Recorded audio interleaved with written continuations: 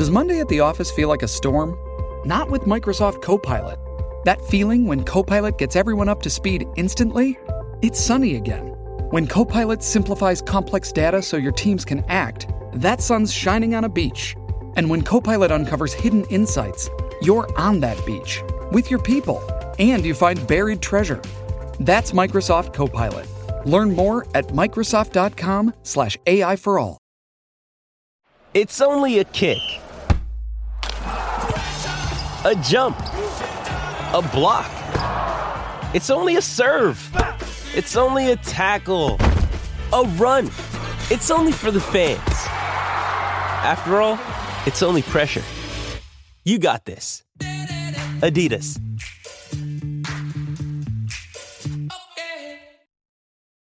This episode is brought to you by Hyperice, the leader in advanced warm-up and recovery technology. They have tons of innovative products, like Venom-heated wearables to help soothe sore back muscles, Normatec compression boots to speed up recovery and increase circulation, and Hypervolt massage guns to improve mobility. Loved by athletes like Naomi Osaka and Erling Haaland. Try them yourself. Get 10% off your order with the code MOVE at Hyperice.com. Hi, James here. I just want to start with a slight apology. I used a different microphone on today's recording from normal, and it did not go very well. But rather than re-recording the whole thing and delaying getting this podcast out and potentially losing out on your time and wasting everyone's time as I am sort of now, we thought we'd press on. I've done my best to fix it in post-production, but I apologise if there are a few bits that sound a bit ropey. I promise it's not deliberate. Anyway, on with the podcast.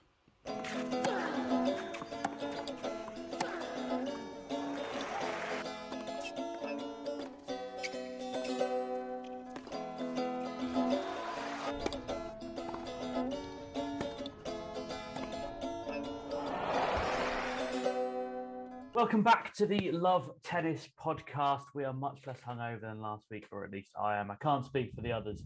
We've got loads to talk about, despite the fact there's actually not a huge amount of tennis going on, but that doesn't mean there isn't lots to discuss. Olympics chaos, Djokovic commits, Goff test positive, and Federer sits out with a sore knee or foot or certainly something. We'll decide whether that means it's it for him or what it actually means for Federer and for tennis. A wild clay court season has appeared. Quite the ruse in Hamburg. Anyone for that joke? No? Maybe? Is Filip Krajinovic the new Felix Auger-Aliassime? And the French Open breakout stars show us that it wasn't just a fluke in Paris. And we'll also have two big debates. Is grass court tennis worth the effort? 69.7% of listeners think we should have more of it. I can tell you one listener who doesn't think we should have more of it. Although I don't know how much he listens. And is it time to drop the rules banning on-court coaching? Calvin has opinions on both, you'll be surprised to hear.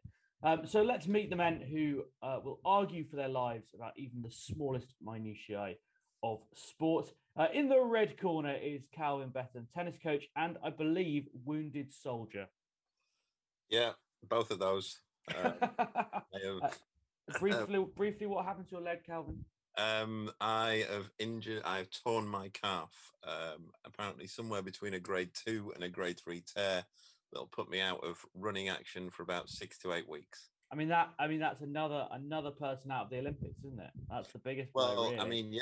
Especially seeing it just so unlucky because there was a spot opened up on the tennis team, and unfortunately they've had to downgrade for Liam Brody. Well, there you go. It happens to the best of us.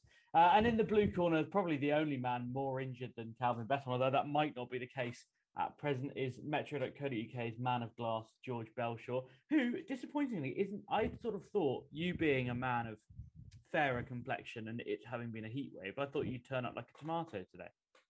I'm my usual bronze god set. Just one big freckle. Just a quick one for Calvin. What grade tear did Djokovic have when he won the Australian Open? Didn't seem to keep him out. I don't know, but I was told that I was informed there are 4 grades of tear. Grade 1 is just a slight tear that you don't really notice. 2 and 3 is what I've got, and 4 is your calf is basically in 2 pieces. So I assume, according to certain people on Twitter, that Djokovic had a 4, but somehow battled through it in reality, it's probably more like a 0.3. Well, you could see the hole. You could see the hole in his body where his ab was supposed to be. Phenomenal man and athlete. Remarkable victory, as always. Anyway, we shouldn't spend too long talking about Novak Djokovic. He's barely on the list, although he is the first name on my running order. As I mentioned at the top of the show, the Olympics tennis tournament is, struggling, and it's not even really started yet. The one boon it has is that the world number one, Novak Djokovic, has committed to going. He did so in a video call with a small Japanese boy, which, to be fair, I thought was quite sweet. I know I don't always give Djokovic credit for this stuff, and I do find it a bit like saccharine, but it was a nice way to sort of make it something different. And frankly, it was just good to hear a tennis player, George, telling us that they were going to the Olympics rather than that they weren't. Yeah, definitely. I mean, I think we kind of spoke about this last week, and I'd said I'd still be quite surprised if Novak pulled out, given the kind of history and everything else he can achieve this year. This is a title he has genuinely been preparing for 2 years. Like, let's not exaggerate about that. He went to Tokyo to get used to the conditions in 2019, won a title there, has made no secret this is something he wants. He's also left the last Olympics in tears, probably the most devastated he's ever been after a result. So I think he's very, very motivated. And on top of that, now is in a position to do a golden slam. So yeah, I wasn't greatly surprised. And as you say, yeah, it's important because while I think some of the men's side, a few of the players who've pulled out, I don't really see as threats to Djokovic on a hard court now. I mean, Rafa not playing, I don't really see as a big issue as to whether it's a strong field for Djokovic. Even Federer now, given his injury problems, I wouldn't say it's a big issue. I still think his biggest threats are there in Tsitsipas, Zverev, Medvedev. I think they're the three players who are best equipped to beat him in best of three on a hard court. So I don't think it'll be as straightforward, and I still see him most vulnerable here in terms of completing the Golden Slam purely because it's best of three until the final, and those guys I mentioned are certainly capable of winning a best of three match against him. Yeah, just to kind of run down the top 20 men's players who aren't going. Rafa Nadal, Dominic Thiem, Federer, Matteo Berrettini, who pulled out this week with a thigh injury. We'll come back to that. Roberto Bautista Agut, David Goffin, Denis Shapovalov, Casper Ruud, Milos Raonic, Christian Garin, who's top 20 apparently, and Grigor Dimitrov. It sort of leaves, as you mentioned there, George, yes, Medvedev, yes, Tsitsipas, yes, Zverev, also Andrei Rublev, who I know we don't see as a threat to Djokovic, but still is a decent top 10 player. I suppose it now has the timbre of a decent 500. Is that where we kind of put that, Calvin, given the field? Yeah, I guess so, because as George said, on a hard court, Federer hasn't played in ages on one, and Nadal isn't the threat. The real threat, I mean, is Medvedev. On US type hard courts, Medvedev is, I'd say, he's equal of Djokovic over the last 2 years. He had his number in Australia, obviously, and it's a bit of a rough draw for Medvedev in that he's the only one who will have to play him over 5 sets because he'll be seeded 2. Yeah. If he gets there, but yeah, I'd say yeah, you're probably right. It's probably decent, middle of the road 500 probably. It's quite a nice format, that, with the 5 sets in the final. I mean, I know that's what the Masters events, or certainly some of them, used to be. I mean, do we like that format, or would we have 5 sets in at the semis, or just sack it off altogether? I think you've either got to go all the way through or just the final. I don't see the point in doing it in the semis. It used to work quite well. I don't know why they stopped doing it at the Masters, I suppose, for US TV. I flip and change though on whether best of 5 is a good idea. I think you have to keep them at the slams probably. Maybe you could look at second week or something, but I get why in the early weeks they're kind of it's a bit tedious, but yeah, I don't mind it too much. I do think that tennis probably needs to look at different ways of scoring or different formats like cricket has done, as opposed to just the 2 standard formats. But yeah. Yeah, I think one reason it was kind of discontinued in the main on the tour was how many big events were kind of running into each other. So you have guys playing finals, like best of 5 sets at the end of a whole best of 3 week, and then having to play the next day in a different city or something when the scheduling wasn't quite right. So I think that was kind of the main reason it was kind of chucked away. But I think Federer is quite a big advocate for it coming back. But I don't know. I'm quite happy it's sticking in the slams and nowhere else, really. Yeah, let's not get bogged down in the best of five debate. I mean, that's definitely something we can Not on save the for save for a quiet day. Just to list a few more players who are out. Dan Evans, Coco Gauff have both tested positive for COVID. Gauff and a big blow, obviously. Andrescu, Kerber, Azarenka. As we mentioned, Roger Federer out as well. Says he suffered a setback with his knee injury. I mean, the setback, frankly, was getting bageled by Hubert Hurkacz on his way out of Wimbledon. He was nowhere near the player. I thought it was interesting that after that match, he said, I'm simply not a good enough player at the moment, or words to that effect. I actually can't remember the precise words he used, but that was what he meant. I mean, George, are you surprised? And actually, how serious, I suppose, do we think the setback could be? I don't think I'm not convinced there's a problem. That's my honest assessment. I said last week, there's no way he's going to this Olympics. Absolutely no way. Like, you heard Novak complaining about a stringer. For Federer not being able to take his wife and kids with him is a serious issue at this stage in his career. It was strongly rumoured that's why he didn't go to Australia, even though he could have been ready to play that. I don't know how true that is, but sorry, it's more than a rumour. Like, one of the tournament organisers literally said it, didn't they?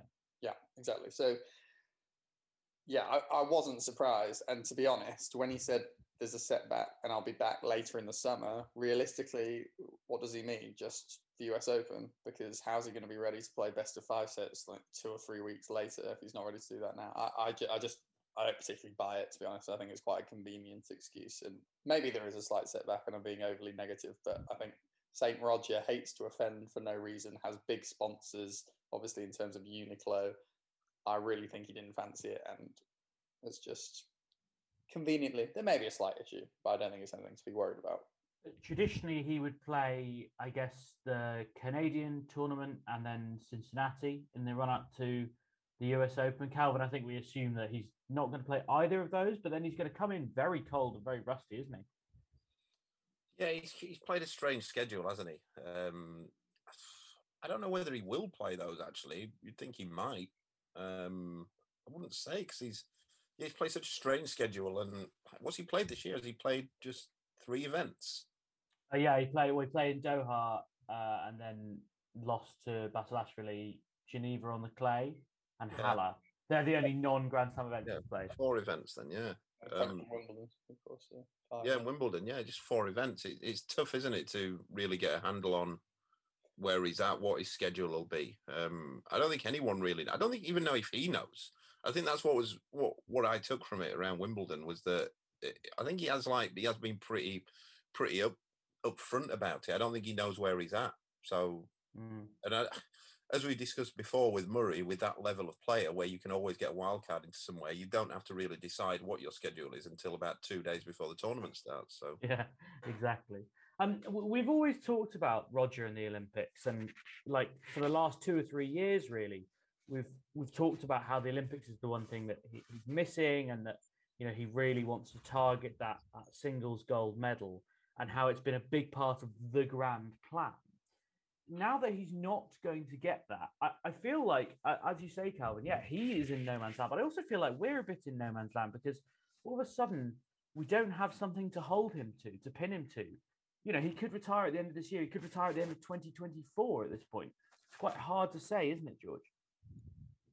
Yeah, I mean, this is the thing. I mean, I think there's a convenience degree of him pulling out of this tournament in terms of I didn't believe he was going to go as soon as those restrictions came in. But equally, I wouldn't be sure he'll make the US Open. And equally, I wouldn't be surprised if he just thought, I actually can't do this anymore and goes to play the Labour Cup and that's his farewell. I mean, I think he'll just stop. And this is why it's kind of a bit hard to predict. I mean, obviously, on the one hand, you don't really want to leave Wimbledon, your most successful slam, having been bageled in the final set. But on the other, as Tim Henman always says, there's just a point you realise where, oh bloody hell, I can't do this anymore. I actually can't compete with them. And I think Roddick was saying it. That came at the Olympics when he played Djokovic and just got absolutely battered. He just knew there's no point. So I don't know. I'm less and less confident he's going to make it back to Wimbledon next year. And who knows? It's just so hard to tell how big an issue it is. I think the fact he says he'll be back in the summer suggests to me it's not that serious. If that's his genuine target, but we shall see. I always remember somebody said, it was somebody in his team, I don't know whether it was Ljubicic or Severin Luthi or somebody, who said that when he does go, he won't do like a retirement tour and that kind of thing. He'll just say he's finished. So when he left Wimbledon, I thought he left Wimbledon quite abruptly when he lost to Hurkacz. There was no sort of waving to the crowd or anything or big ceremony. He just walked off. And initially that made me think, yeah, he's planning on coming back next year where he'll do all that kind of stuff. But then I remembered that was somebody said that he will just announce he's done. He won't do the leaving tour, if you will. It's difficult to pin him down, isn't it? Because we don't have any precedent for it, really. Yeah, I still think there might be a non-ATP leaving tour there, where there's a big exhibition tour, if that makes sense. Well, like I suppose a few matches for Africa and stuff. You know, credit to him, he has raised a lot of money for charity, and surely if he's done with professional tennis, he could raise a heck of a lot more doing that. I think he'll keep playing the Laver Cup as well, won't he? Although the feeling always was that he'll keep playing the Laver Cup for a few years after he retires. But I think that was kind of when he was like 35. But he's not going to keep playing the Laver Cup when he's like 48. He's not going to be beating players in that level. The other side to this debate is that it's actually not a great financial move to retire. There's actually no rush for him to retire. Like, I think I'm right in saying that Sampras actually retired. Everyone thinks he retired at the US Open, but he didn't actually officially retire for another year later, because he kind of has like contractual deals that keeps him earning a lot of money. And the interesting thing, or mildly interesting from a business perspective this summer, is that I don't know if you've just seen the Forbes rich list this year for the athletes, but Conor McGregor's topped it this year by selling part of his whiskey business. He sold his stake in that. Proper 12. Yeah. Federer's got a stake in this Swiss shoe company that you might remember him launching last year. I don't know how big the stake is, but that's being listed in autumn and valued at $5 billion or something. So Federer really could be going on to break all sorts of like record athlete financial records, and he's obviously got these deals with Uniqlo, etc. So, you know, I think there is a bit of a financial incentive to keep skin in the game, even if it's not as thick as before. I was just having a little look there. You mentioned Sampras, and I was thinking about Federer, whether that 6-love to Hurkacz would be his last set. And I mean, I'm sure that Calvin will remember what Pete Sampras's last match at Wimbledon was. I remember the match. I can't remember who he lost to, though. Well, I don't think many people will remember the name George Bastel, who was a Swiss lucky loser who beat him in 5 sets, having been 2 sets up and then pulled back to 2-2, and then beat him in the decider. It's mad, though, isn't it? How like that's only one, in inverted commas, generation away. But I think, what was Sampras when he retired? Was he like 31? Well, that was 2002, and he was born in 1971. So yeah, he was 31. And I guess maybe 32 if you want to say he retired the next But then year. we see that as being like, you know, and when he retired, everyone was like, yeah, that's about right. And it's like now we're in this generation where like 32, you're realistically winning another 7 or 8 slams if you're one of the best players in the world after that. This Bastel might be quite unmemorable, but this is the second time I've seen his name this month. I'm pretty sure Murray beat him in his first Grand Wimbledon win or something. He was the first player to be beaten by Andy Murray in the main draw of a Grand Slam tournament. You're absolutely right. I do want to talk about the women's Olympics as well, because while the men's draw does look a bit like a 500, the women's draw looks pretty strong, quite frankly. I mean, you know, I say that with kind of hesitancy because by the time this podcast comes out, half of them could have got COVID or withdrawn. But, you know, the ones who have pulled out, Azarenka, Andreescu and Kerber, they're not names that we necessarily were that excited about anyway. I know we've got high hopes of Bianca Andreescu, but she's a long way away from having won big matches. The running list still includes Ash Barty, Naomi Osaka, Arina Sabalenka, Karolina Pliskova, Petra Kvitova, Maria Sakkari, Iga Swiatek, Elena Rybakina, Garbina Muguruza, and Alina Svitolina. We're obviously delighted to see Naomi Osaka back in action, as I think we thought she would be. I believe her documentary has come out this week. George, have you managed to get your eyes on it yet? I have not. I've not watched it. But yes, it's great to see her back. Again, there's no surprise to see her back because this is a hugely huge financial incentives for her, shall we say, to play this tournament. But also emotional ones. Come on, I mean, let's not be overly cynical. It's a home Olympics. No, but there's just no way she was ever going to miss this. And on a hard court, like Djokovic, she turned up in 2019 to try and win this title. That must be the strongest ever simultaneous winners Tokyo Open's ever had, Novak and Osaka. She'll be desperate to win it, and on a hard court, you'd still back her. I think the match I'd really love to see there would be her Barty in the final. I think Barty's playing such good tennis this year. I can't remember the last time those two met on a hard court. If they have, I mean, it would have been a while ago. I think that'll be really, really interesting to see if Osaka's still the dominant force on a hard court we all thought she is, or whether Barty's all-court game is now good enough to disrupt even Osaka on a hard court. They played in Beijing in 2019, and Osaka beat Barty in 3 sets. 3-6. Just going a little bit off the tennis on Osaka, I saw the comment or the statement that her team, in inverted commas, had put out the other day asking for discretion and privacy from the press. And I was like, I can't believe that they've brought this back up.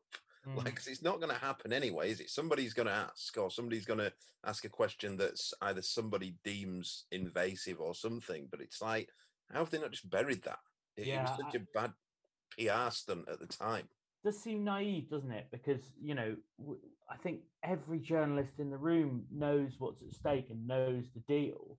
I don't think they needed to. I mean, are they trying to protect against paparazzi and that kind of thing? Although, frankly, in Japanese COVID restrictions, I don't think that's particularly necessary. And would it stop it? Would that stop it if, even just by asking, your paparazzi famously moralistic and ethical in how they operate? The other interesting aspect to this is actually her returns coming to a non-tour event. This is going to be a very non-tennis journalisty event, which to me probably suggests you're going to get quite a few Rottweilers. Different style news journalists, I would say, who have less skin in the game in terms of, wanting to keep Osaka and Team Osaka happy. So I think it'll be interesting to see how that first conference unfolds. I suspect there'll be some tougher questions than she would have had if she'd have returned at Wimbledon, for example. I do think they've really dug their own hole on this one, though, because even in things like that, I don't think anyone, although I do think she has the capacity to be a superstar, I don't think she was there yet. I don't think anyone outside of tennis really cared for Naomi Osaka before this. And now you got Piers Morgan talking about it. I bet he didn't even know who she was before they did that. Yeah, I'm not sure I necessarily agree with that. Like her earnings last year suggest that she does have big reach outside tennis. My girlfriend knew who she was, which I know is really anecdotal and basic, but Hannah doesn't like tennis, and she certainly doesn't like particularly sport, but she knew who Naomi Osaka was even before any of it. So you're right, it's kind of thrust her further into the public eye. Frankly, I think in the medium term, I don't think it's done her image a huge amount of harm. I think, if anything, it's made her more of an icon. It's given her more of a platform. So I think it might work out quite well for her. Frankly, love her or hate her, I don't think there would be anything bad about Naomi Osaka winning Olympic gold in Japan. It would be a huge story. It would be great for tennis. I know we don't want one-trick ponies in terms of sports, but Naomi Osaka would go from being a big superstar in tennis to, certainly in the women's game, the big superstar, with Serena's light fading, I think, quicker rather than slower, I would suggest. So I would be quite happy for her to win Olympic gold, especially with what she's clearly been through in the last couple of years. It would be a boost to everyone involved, I would suggest. Yeah. Let's move on from the Olympics, because we're definitely going to talk about them again over the next couple of weeks. I believe the tournament starts. Does it start a week today? Is that right? I mean, the Olympics is only a 12-day event, so it pretty much has to be then. And we will follow it eagerly. We might even do the odd mini pod during the tournament, depending on how exciting / how much sleep George and I get. There was some tennis going on in Europe over the last 7 days in this kind of bizarre little gooch of a season. The clay court tennis returned in Hamburg. Pablo Carreño Busta won a title. He beat Filip Krajinovic in the final. I think that is now 6 ATP finals for Filip Krajinovic and 6 defeats. It was quite touching to see the crowd in Hamburg really get behind him during his kind of, I was going to call it a concession speech, although it's not really that, is it? It's a sort of loser's speech. It's 5 ATP finals, beg your pardon. And he was really emotional about it. And, you know, I think he's someone, George, we've maybe joked about before, you know, who's a decent level player, but never going to knock anyone massive out in the early rounds of a slam. He's probably got a title in him, hasn't he? Yeah, I'd say so. I think, was it the Paris Masters he reached one year? Yes, he did. Was that not the year Jack Sock won it? Possibly. Yes, I would tend to discount that year for a number of reasons.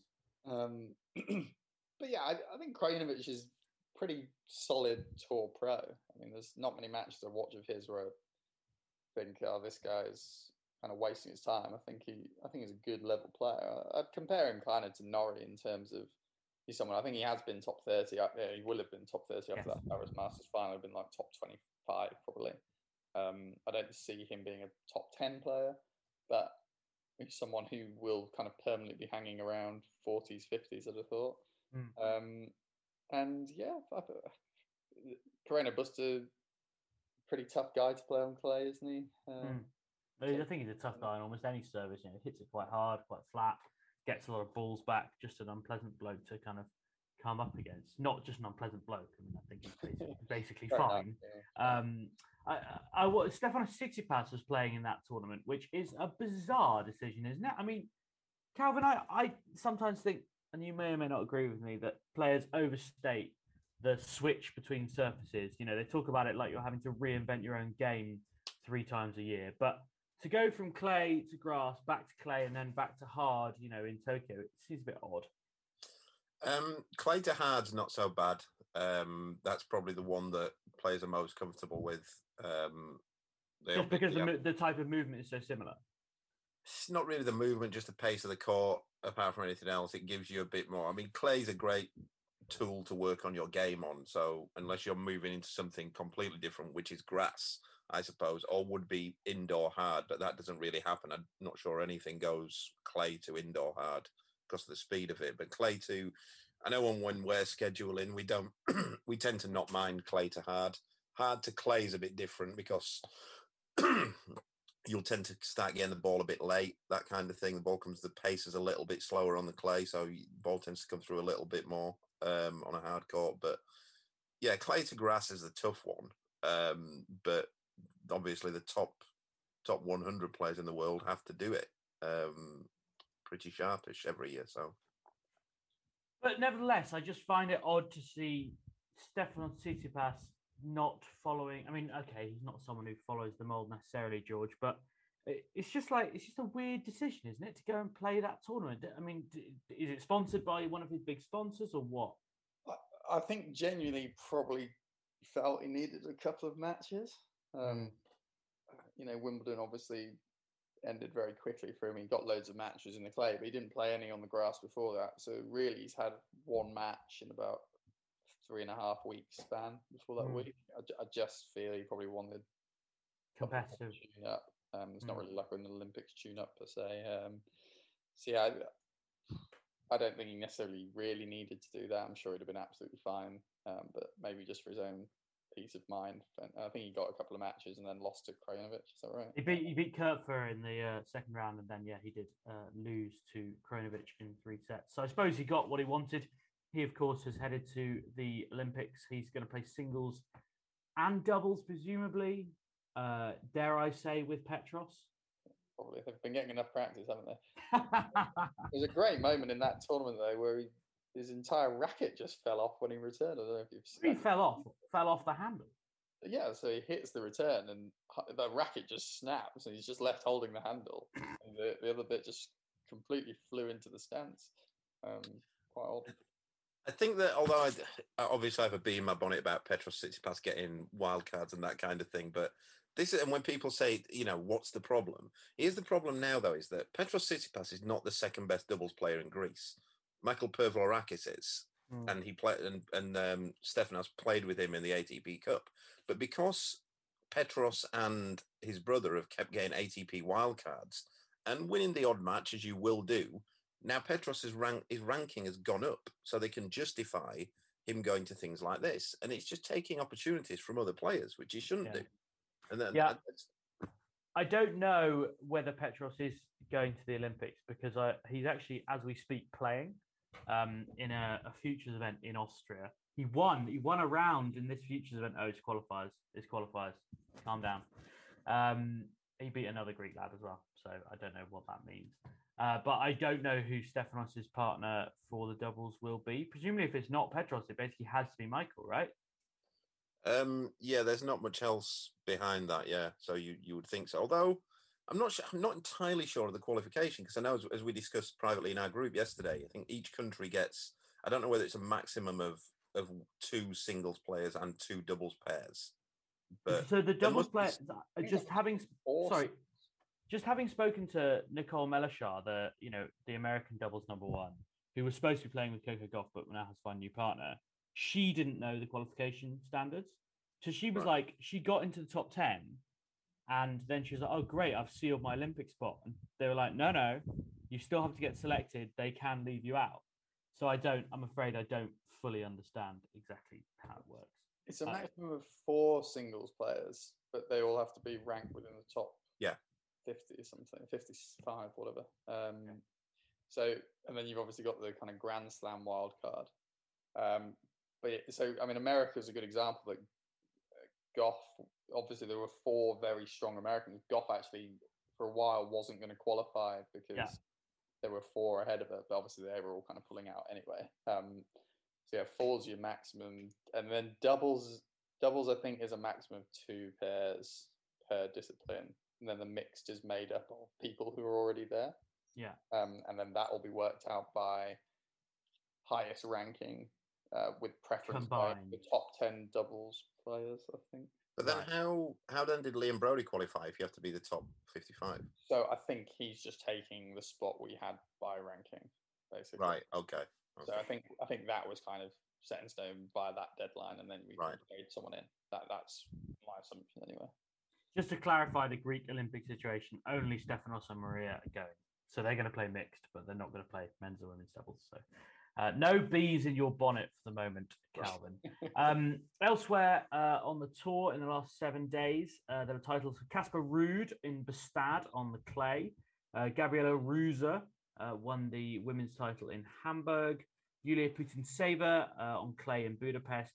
Tamara Zidansek picked up a title in Lausanne on clay. Apologies for absolutely butchering the pronunciation of that, but it is Sweden, Switzerland, so frankly, it's hard enough. I mean, it wasn't the strongest field in the world, although Clara Burrell, my pick for one to watch this year, did reach the final. I'm not convinced that Zidansek actually played a single seeded player. However, George, she obviously had a real breakthrough at the French Open by reaching the semi-final. She didn't go so well at Wimbledon. I think she lost in the first round. I can't exactly remember who to, but kind of proof that wasn't just a flash in the pan. This is a thing. Yeah, I think she's playing well. I remember speaking to Andreescu for the column she did. She obviously lost her first round in the French Open, and she said, she was playing top 10 level when she beat me, and that was really close. Obviously, that match went something like 8-6 in the decider. And she backed it up and got a run to the semi. So, yeah, I think good for her. She's clearly proving herself to be a big clay court player. Massive forehand, got weapons, which I think can take you quite far in the women's game. And she's not too old either, is she? I mean, she's 23, George. Middle of the age. So, yeah, I mean, she's not like an 18-year-old coming through. So no. Hyped about it. But, she's one of those players who should be expected to now develop into a decent level player. I don't see why top 20 is beyond her, to be honest. And who knows when you get that high. She's just hit her career high ranking today of number 37. So that's good for her, I suppose. And she will. I don't think she's heading to the Olympics with Slovenia because I don't think she will have snuck into the qualification because, as we discussed, no one understands how that works. I mentioned there were 2 French Open breakthroughs who proved they've still got it or that they have got it and it's not just flash in the pan. Barbara Krejcikova, excuse me, went back to the Czech Republic and picked up a title in Prague. She beat Tamara Martinkova in the final. Not a bad field, really, for what it was. Siniakova, her doubles partner, she beat in the quarterfinal.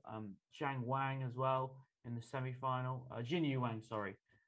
So a pretty comfortable victory. I don't think she dropped a set, but nevertheless, congratulations to her. I think it's good when players have what we consider freak results. And frankly, her winning the French Open, I think with the greatest will in the world, was a freak result. When they go and back it up on a different surface as well, albeit on her home soil. And she also got to the fourth round of Wimbledon, let's not forget. Yeah, and I was just going to say, she only lost to Barty at Wimbledon. So yeah, certainly wasn't blown away by Barty. So I think she can be really, really encouraged. And I think we'll see where her level pans out. But to me, she's playing comfortably top 10 tennis at the moment. She's up to number 11 in the world, which I hadn't quite noticed, because I'm so used to the women's rankings being, to use a phrase from Blackadder, about as likely as a Frenchman who lives above a brothel to move. But it's nice to see her kind of getting reward for decent results. Yeah, and they're coming out now, shouldn't they? The rankings, really. I mean, yes, we're getting to the point. Movement. Yeah, there was one other title winner I haven't mentioned, Kevin Anderson, winning the. I mean, this is just a week for bizarre tournaments, isn't it? The week after Wimbledon, the Hall of Fame tournament at Newport, which is a sort of country club in Rhode Island, which has a lovely sort of pavilion surrounding the main court. Kevin Anderson picking up a title on grass there. Must be one of the very few weeks on tour when there are top level, and I use that phrase sparingly, events on grass, clay, and hard courts. Possibly the only week on tour when that happens. But some decent wins there for Kevin Anderson. He beat Ilya Marchenko, Jack Sock, Alexander Bublik as well. And then Jensen Brooksby, who really sounds like a very suitable opponent for a final of a tournament held in a country club. Kevin Anderson beat him 7-6, 6-4. Calvin, this Hall of Fame nonsense. I mean, does anyone take any notice of the International Tennis Hall of Fame? No, absolutely not. Good, excellent. We'll move on. I was going to talk about the fact that they've inducted the original 9 into the International Tennis Hall of Fame, but given that no one seems to give a shit, I guess we'll just move past it. No, it's worth reading, by the way, some stuff about the original 9's induction. It is it's kind of weird that they weren't already in there, quite frankly. But yeah, that tournament actually is just bizarre. It's gone on for years and years, and I don't know how they managed to still keeping it as a 250, because it basically never attracts anyone in the top 30 in the world. It's kind of like a glorified challenger event. And it's a lovely setting, I'm sure, but it kind of just gets the best grass court players in the world who can't really get to the latter stages of Wimbledon, if that makes sense. I was going to say, it's normally like, you normally get like an Isner Opelka sort of lineup there, don't you? Wanting to go back to the States and the kind of massive serving Americans, but not much else. Yeah, very strange indeed. Let's move on. We've got 2 big debates to get through in the last 25 minutes or so. Let's start, since we've just been talking about Newport, with the grass. This is something that kind of came up a few weeks ago in our group chat. I think it's been mentioned in the course of the podcast as well. And we put it to the listeners over the last couple of days, because they're, of course, the best opinion. You are the best opinion in tennis. It's the only one that really matters. And the listeners have spoken, quite overwhelmingly, in favour of grass court tennis. We asked whether grass court tennis was worth the hassle. 7% said no, get rid of it. 23% said, yeah, we're okay with the amount of grass court tennis we have. But 69.9% it's actually gone up to now, said, yes, we need more of it. Calvin, perhaps the case for the prosecution should open here. I mean, you, as far as I can tell from the comments underneath this Twitter poll, you think that grass court tennis is largely insane. Yeah, it's a nonsense. I mean, for starters, we're not getting any more grass court tournaments. Let's drop that idea. There's no space in the schedule. There's no desire for it. So yeah, that's not happening. We're stuck with what we've got. I just find it a ridiculous surface. I would kind of be more into it. I do like that it's a different surface. It's a different look. And I think that's one of the things that tennis has in its favour. We get different looks of courts and it's a different look. I'd be more in favour of it if they were like they used to be, where they're fast. Now all they are just hard courts with knackered baselines. It's basically what we're looking at. And my main argument with grass court tennis is I don't see how you can have an event, how you can have a serious event with a surface that gets worse as the tournament goes on, where in the final, the surface is at its worst. I have a slightly niche but interesting tidbit to share on that specific point. So something that Wimbledon don't do is like speed grow the grass during the tournament, if that makes any sense. They don't use heat lamps like you see in football stadiums to help the grass recover. However, if you were walking past court 18 at any point late at night over the 2 weeks of Wimbledon, which obviously is quite a rare thing to do, you'll notice that it looked a bit like a nightclub because it had this pink glow coming from underneath the covers.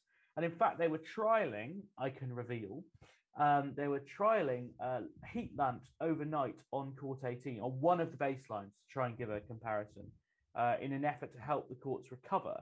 And I think with relatively positive effects. So it might be something that we see a little bit more of.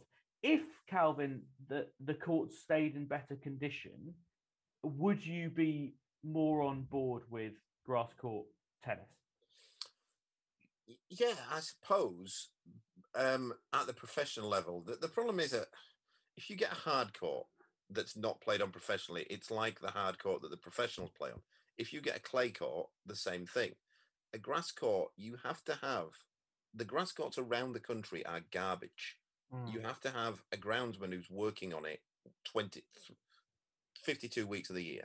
And most clubs can't afford that. So that's where the problem is with the grass courts. But the ones at Wimbledon, and famously Queen's has probably got the best grass courts in the world. Then they're flat. You can't complain about the bounces too much, although you still do get the odd bad bounce. And there's some problem with the lines this year, I think, wasn't there, where the lines were sticking when the ball landed on it, that kind of thing. But yeah, if it didn't deteriorate so much, then I'd be more on board. I don't see how it's possible, really. It's a bit different from football, isn't it? Because you get days between the matches on it, where I'm a bit skeptical as to how much grass you can grow in 9 hours overnight, regardless of what kind of lamps you're using. George, I mean, you're a big serving robot, so I assume you love grass courts. Yeah, I was in the stay the same camp, really. I agree. There's no way there's going to be more in there. I like it just as a little different section of the season. And also with my British bias hat on, I think getting rid of grass courts tennis means getting rid of Wimbledon, and that would be a really stupid idea from a British tennis perspective, because that's pretty much funding it. So yeah, I like it. I think it's got a different feel to the season, as much as anything. Like, I kind of take the points about the surface. Although I'd argue this year that actually the surface was more dangerous right at the start than the end. Oh yes, Slipgate feels like a long time ago, but yeah, it was greasy in the early stages because there was too much grass on it. Although, having spoken to some groundskeeping sources, that they basically rubbished it and said it's basically exactly the same as it is every year. Players haven't played on grass in 2 years and have forgotten that it gets a bit slippy when it's lush. Which I'm largely in favour of calling players out for complaining about surfaces and situations that they've been in before. I actually would quite happily see more grass court tennis, and I don't think it's that impossible to kind of manipulate the schedule.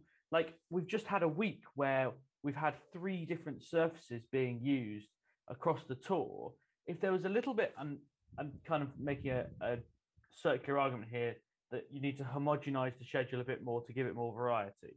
By which I mean, if you extended the grass court season by a week, and let's not forget we've had a condensed one this year because the French just do what they want. If you extended it by a week or 2 and said to other countries, you know, we'll support you in setting up a grass court tournament, countries where the weather's a bit better, because I think part of the complaint that you get on Twitter is, well, we've got a 4-week grass court season. It's basically all in the UK where it rains for like 30% of the days. So most of the grass court season doesn't happen properly anyway. What's the point at all? And it happens a lot in cricket with Indian fans complaining about playing cricket in England.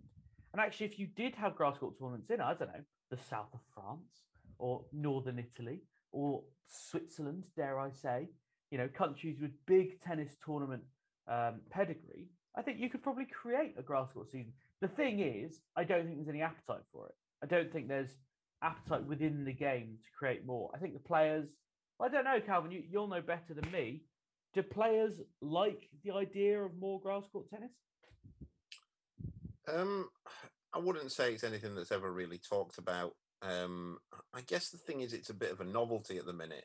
If, say, you had the same amount of grass court tournaments as you had clay and hard, I think probably you'd get a situation like where you get in lower down the levels, challenges, futures. You always get these there's almost a different circuit going on in like northern Germany and Scandinavia, where you get these huge, the draws are just full of like 6'6" big servers, and they never really come out onto anything else. And the other players never really head up there to play anything either. And I think maybe if there was more grass court tournaments, you'd end up having things like that. But it's also difficult, isn't it, to grow grass court, to get any sort of consistency in the surface. If you grew a grass court in Spain, it'd be completely different than the one you grow in Manchester or Switzerland or America. Yeah, I don't know about completely different. I mean, look, I've not played in Newport, but I would be interested, because I think if you use the same blend of grass, I talk a lot about the change from rye grass to perennial rye blend at Wimbledon and how much of a difference that made,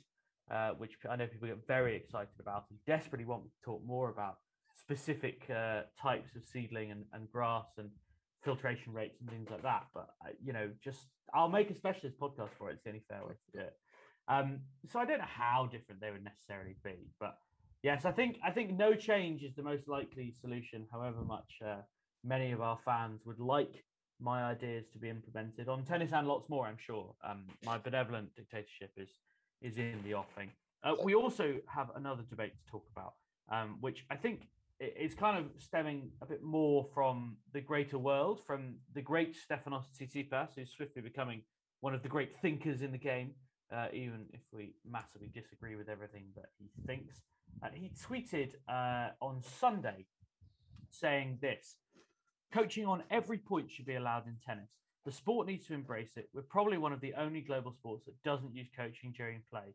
Make it legal. It's about time the sport takes a big step forward." Now, for context, we should state that Stefanos Tsitsipas probably holds the record for the most coaching code violations in one single season, because Apostolos, his father, spends most of the time giving him hand signals that are not remotely subtle, just saying advice.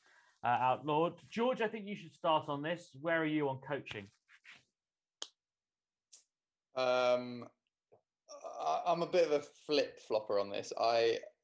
Part of me is very kind of traditionalist. I like the idea of tennis players working it out themselves and whatever. I also think there is a decent argument about, would it give others an unfair advantage, particularly at lower levels, if you tried to implement this kind of at every level or whatever. My main question is, what are we hoping to get out of this? What's the benefit? I think Mouratoglou, who's obviously in Tsitsipas's camp, I've spoken to him about this before. He's very much like, it would bring a new type of fan to the game. It would allow them to see all the tactics that are going on. It would kind of promote coaches and kind of develop a new kind of revenue stream in that sense. But to do that, you need to kind of have some structure to how you're going to do this and how it's going to work for broadcast.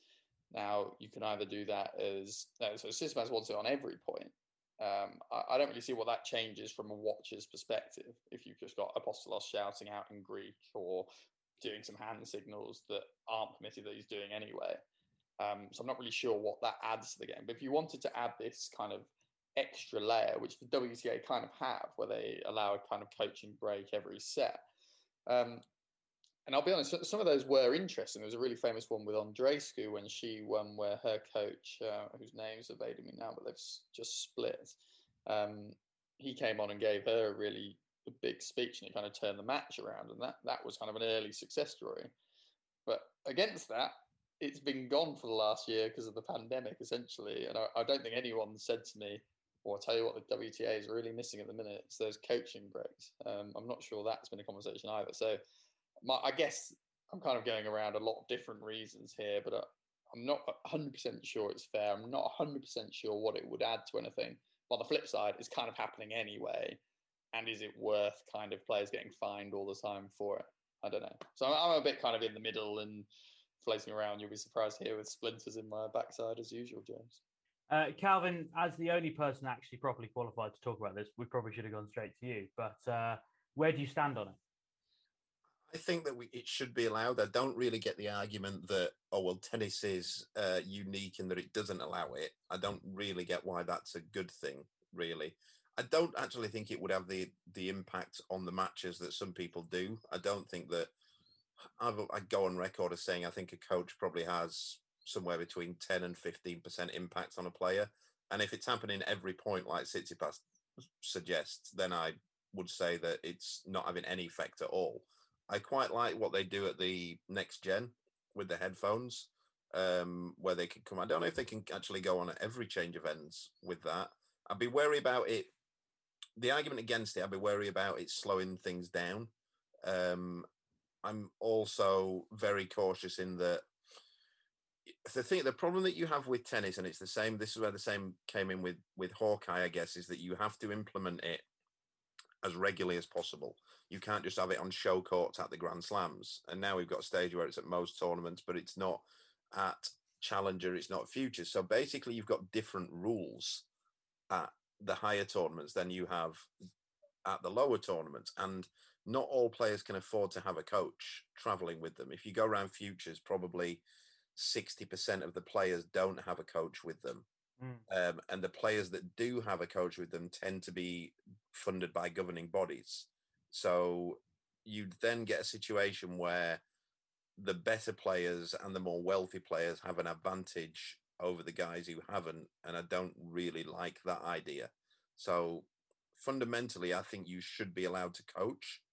And I do think I'm loath to agree with Patrick Muratoglu, but I do think it would add something to the dynamic of it. If you look at just from a personality point of view, you look at football and how football managers bring something to it. You look at Mourinho, Klopp, Guardiola, they bring something to it that footballers themselves don't bring because they're usually quite boring. But bringing sort of coaching personality into it's a good idea, but I can see the drawback as well. I err on that I'd like to see it allowed. Yeah. I think the personality bit is the bit that draws me in the most. And I kind of like the idea actually of them being sat down on the benches, almost kind of in the kind of, how they have in the Laver Cup. I think that actually does added something in that kind of dynamic where they react on the court, go over the top. You can imagine the scenes kind of actually in terms of like a broadcast selling way, like, when Wenger like booted a bottle and got sent into the stands, it kind of adds this extra dynamic, this extra human element. Yeah, God help the umpires having to manage two like massively egotistical tennis players, and then what is worse, two massively egotistical tennis coaches. Again, in the kind of post-match stuff, actually the idea of a coach then coming in for a broadcast interview when they've had an on-court row with another coach, these are kind of added human elements who aren't as invested in having to focus on every single point to win it. They, I don't know. I think there is definitely something to that. I think the idea of it being every point, as Tsitsipas says, is a bit problematic in terms of, as Calvin pointed out there, the kind of slowing it down. I'd kind of prefer a kind of every changeover approach, but with them reacting on court and getting more camera shots of them kind of getting mental. That's kind of fine. You can control that. Like the game is already controlled by a clock that runs basically for the whole match because it now runs between points as well as on changeovers. As long as you stick by that and that is policed properly, I don't think it slows the game down. I just think it creates so much more entertainment.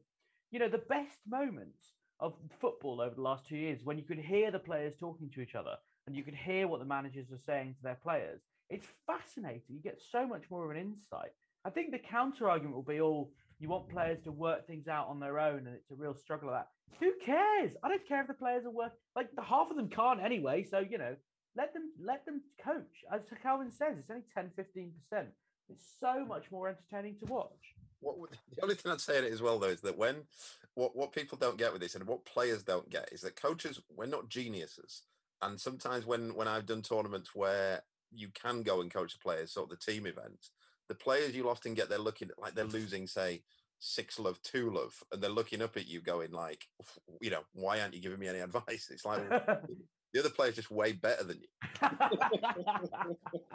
But then you get like, it happened a lot when you got the WTA ones. There's a lot of bluffers on that tour, and they feel like they have to say something, so they'll just waffle. But the waffle can be entertaining as well. Yeah, I think it's a massive missed opportunity not to have players. Mark Petchey, who obviously was Andy Murray's coach and is now sort of Andy Murray's coach again to a certain extent, he was on Twitter talking about it. He said, basically in tennis, people say that we should have on-court coaching. They see it as a way to fill the dead air in the sport rather than address how to get rid of the dead air. I don't think that's true necessarily. I think tennis, the pace of the match on TV is quite good. I just think you're creating more opportunities for viral, exciting content. He also makes the point that a lot of the coaching is often not in the native language of the tournament. It's partly true, but, boxing, very often the corner is in Spanish. And if you watch American broadcasts of boxing, they will have a live translator whose job is pretty much just to translate the coach talking to his fighter in the corner. And again, it's fascinating when you hear boxing coaches talking to their fighter. I mean, I can't think of a single sport, to come back to Tsitsipas's first point, finally. I can't think of another sport where coaching is banned. I know in rowing, certainly at amateur level, you can't coach from the bank, if you like you're not allowed to shout specific things at people, but that's quite niche, I suppose. I can't think of any mainstream sport where coaching is illegal. Either of you? No, there isn't. No, I think it is probably the only one. Even in golf, you have a caddy and who is basically an on-field coach the whole way round. I mean, I'm amazed that more coaches don't caddy, quite frankly. I'm always surprised at that. I just think it's a complete missed opportunity for some really good content. I think the fact that WTA do it and that the ATP see, I mean, frankly, George, what match were we watching at Wimbledon where I kept saying to you, I can't believe he hasn't got a coaching violation yet? I can't specifically remember who it was now. Yeah, no, it probably was Apostolos, but that's probably the doubles match that I was watching.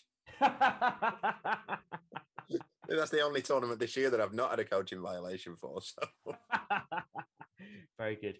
I think that is probably all we've got time for on this occasion. I hope you've enjoyed it. As always, please do leave us a rating and a review, and make sure you follow us on Twitter @LoveTennisPod. Stay safe and, in the best way you possibly can, on what the UK is calling Freedom Day, go and enjoy yourself.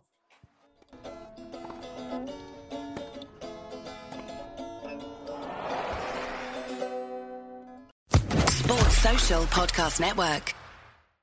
With Lucky Land Slots, you can get lucky just about anywhere. Dearly beloved, we are gathered here today to... Has anyone seen the bride and groom? Sorry, we're here. We were getting lucky in the limo and we lost track of time. No, Lucky Land Casino, with cash prizes that add up quicker than a guest registry. In that case, I pronounce you lucky. Play for free at LuckyLandSlots.com. Daily bonuses are waiting. No purchase necessary. Void where prohibited by law. 18+. Terms and conditions apply. See website for details.